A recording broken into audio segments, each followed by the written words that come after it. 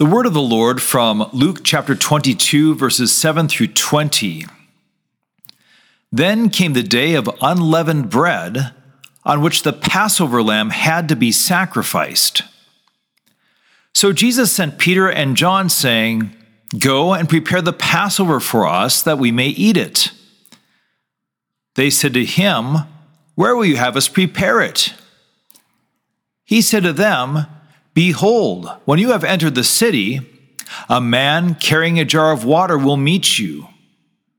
Follow him into the house that he enters, and tell the master of the house, 'The teacher says to you, where is the guest room where I may eat the Passover with my disciples?' And he will show you a large upper room furnished. Prepare it there." And they went and found it just as he had told them, and they prepared the Passover. And when the hour came, he reclined at table, and the apostles with him.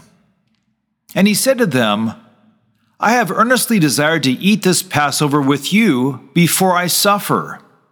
For I tell you, I will not eat it until it is fulfilled in the kingdom of God."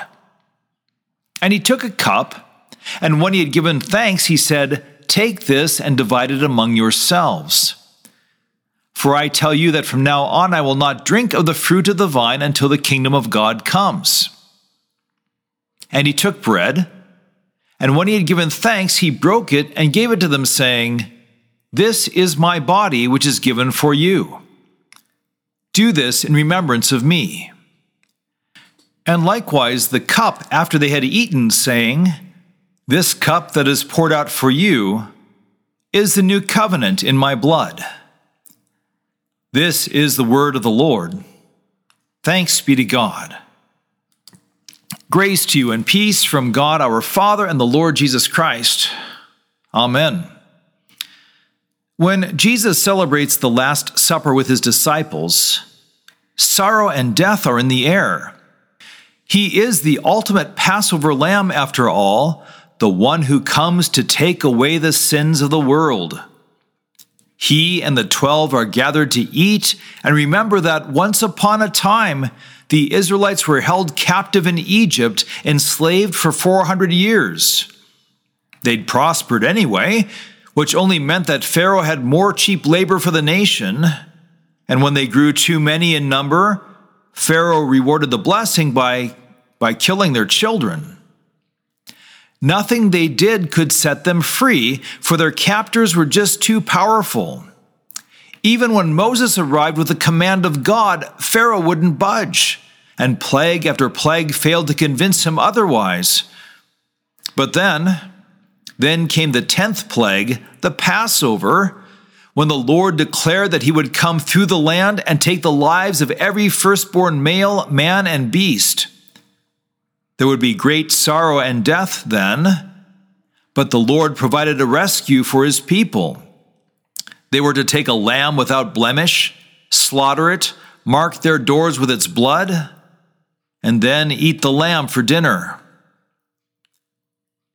That night, when the lambs were sacrificed, when the Lord passed through the land, he passed over the homes marked with blood, and he spared the lives of all inside.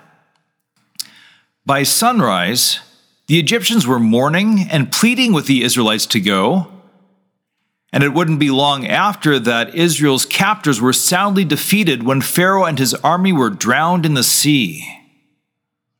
God's people were alive and they were free because of his mercy for them and because of the blood of the Passover lamb.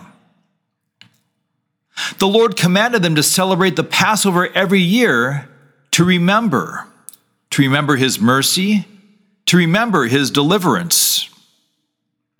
Now, at the Last Supper, the Lord in the flesh celebrates the meal with his disciples, and the tone is somber. If there's any doubt of what lies ahead, Jesus tells the disciples, "I have earnestly desired to eat this Passover with you before I suffer." Why has he earnestly desired to eat this meal with them? It is for their good. He uses this meal to teach them, comforting them, and preparing them. John's gospel has several chapters that record his words to the disciples at this meal. As he has told them before, he is going to suffer and die, and his death has a purpose. As the Lamb of God who takes away the sins of the world, his death will be the sacrifice that gets the job done. When his body is sacrificed and his blood is shed, all who believe in him will be freed from captivity to sin and death.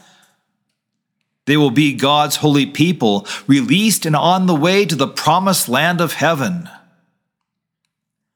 They will be free, but the cost is steep.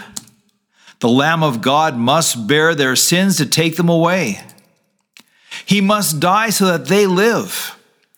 So Jesus gathers the 12 and eats this meal with them to tell them that the time has come for him to be crucified for their redemption. I have earnestly desired to eat this Passover with you before I suffer, says Jesus, but that's not all that he says. With his very next breath, he adds, "For I tell you, I will not eat it until it is fulfilled in the kingdom of God." And a couple verses later, he says, "I will not drink of the fruit of the vine until the kingdom of God comes." Now the dead don't eat, and the dead don't drink. In the midst of Jesus' announcement that his death is imminent, he also tells his disciples that he will live again. He will rise again. And by his death and resurrection, he will open his kingdom to his people. His cross might be near at hand, but so is his victory. He will deliver his people from the Egypt of their sin into his kingdom forever. And how will he keep them in the faith, maintain their citizenship in the kingdom until they actually reach it? How will he feed them in their wilderness until they reach the promised land? Well, he takes bread, he gives thanks, he breaks it and gives it to them and says, "This is my body, which is given for you. Do this in remembrance of me." Then he likewise takes the cup of the fruit of the vine and says to them, "This cup that is poured out for you is the new covenant in my blood." So once, back in Egypt, the Passover lamb's blood was shed and the Israelites ate it for supper at the Lord's bidding. And so the Lord saved lives and delivered them. Now the Lamb of God who takes away the sins of the world gives his body up to suffering and allows his blood to be shed for the salvation of the world. Then he gives his body and blood to his people in his supper. By that holy meal, he forgives their sins. By that holy meal, he maintains their faith and citizenship in his kingdom.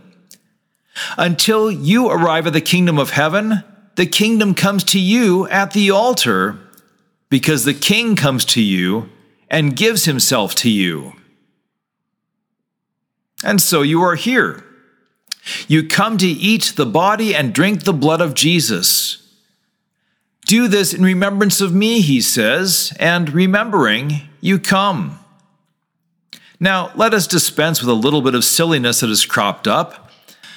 Some maintain that since Jesus speaks of remembrance, it means that he is long gone, and this is a symbolic meal of only bread and wine.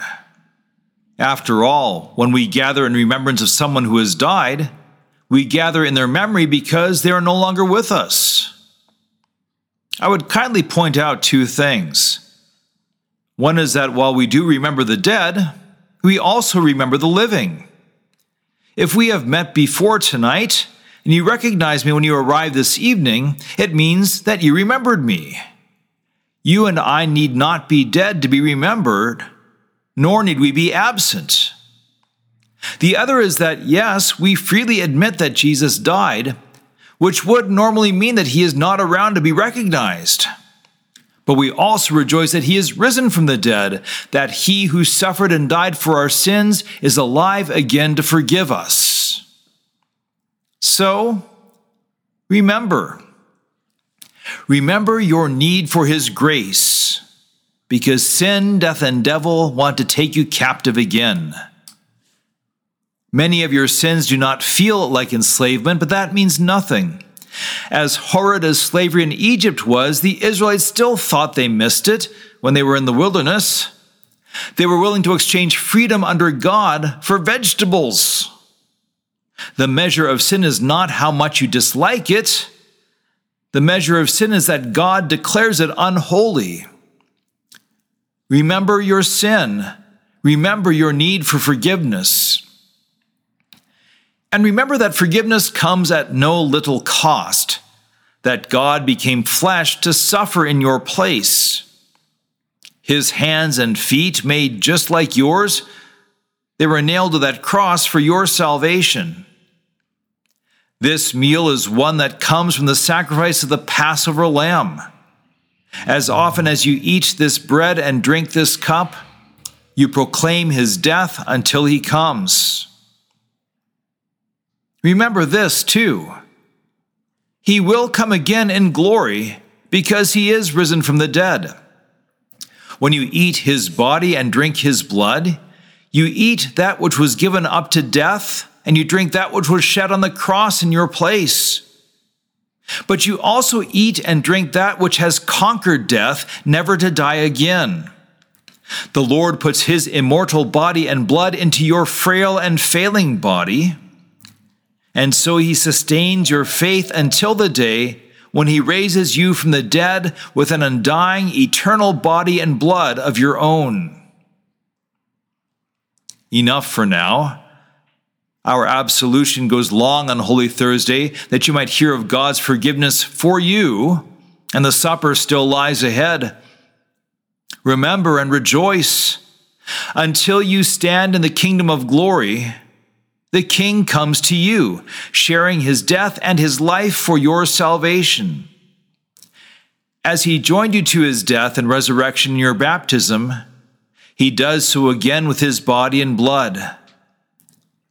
Take and eat, take and drink his body and blood given for you, and always remember his grace. In the name of the Father, and of the Son, and of the Holy Spirit. Amen.